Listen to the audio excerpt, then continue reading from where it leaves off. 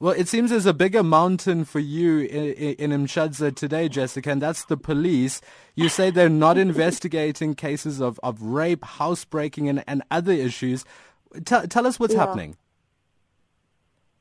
Yeah, actually what happened in short is that we have got these people who are burglaring our houses, raping our poor people here, and they are stealing our things. After breaking the house, they will get inside and take everything that they want and go with them. So that is why this issue has come about to have this protest. So what happens when you report this to the police? The police will always say, we are going to respond to that issue. We are going to respond, and if you are lucky enough, they are going to come to your house and make some tapes and so on. But at the end of the day, you will find that no success rate is made in the investigation, and we are losing confidence on our police. And have you, as a community, Jessica, banded together, formed a community policing forum, a neighborhood watch, instead of just relying on the police? Yeah, the community has tried to hold some meetings during weekends. They are meeting, and they even introduced an issue of blowing a whistle in the night when they see something which they do not, you see, something which is, you see, if they see somebody maybe doing something in a house, they will just blow a whistle. They introduce that thing.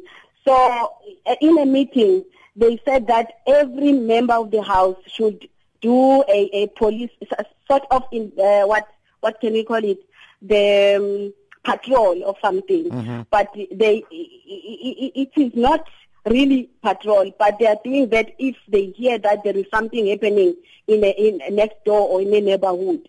They are going to do that. They are blowing a whistle, and then people will come and help and rescue that person who is maybe affected. And is that working, Jessica? Are people coming out when they hear the whistle being blown? Yeah, it is trying to work, but at some stage it is not. Like during this weekend, a number of people were affected again.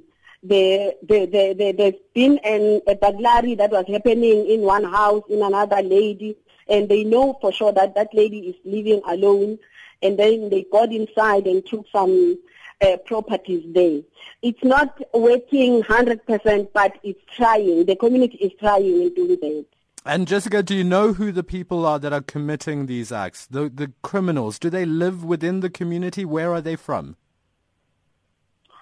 You mean the criminals? No, we don't know them. And it's like we have, like I heard this morning, that there is a house somewhere next to the police station. There is a house, a two-room house.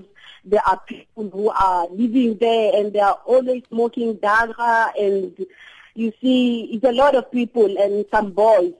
So they are not people that are familiar to other people, but they are living in that house, Jessica, around that area.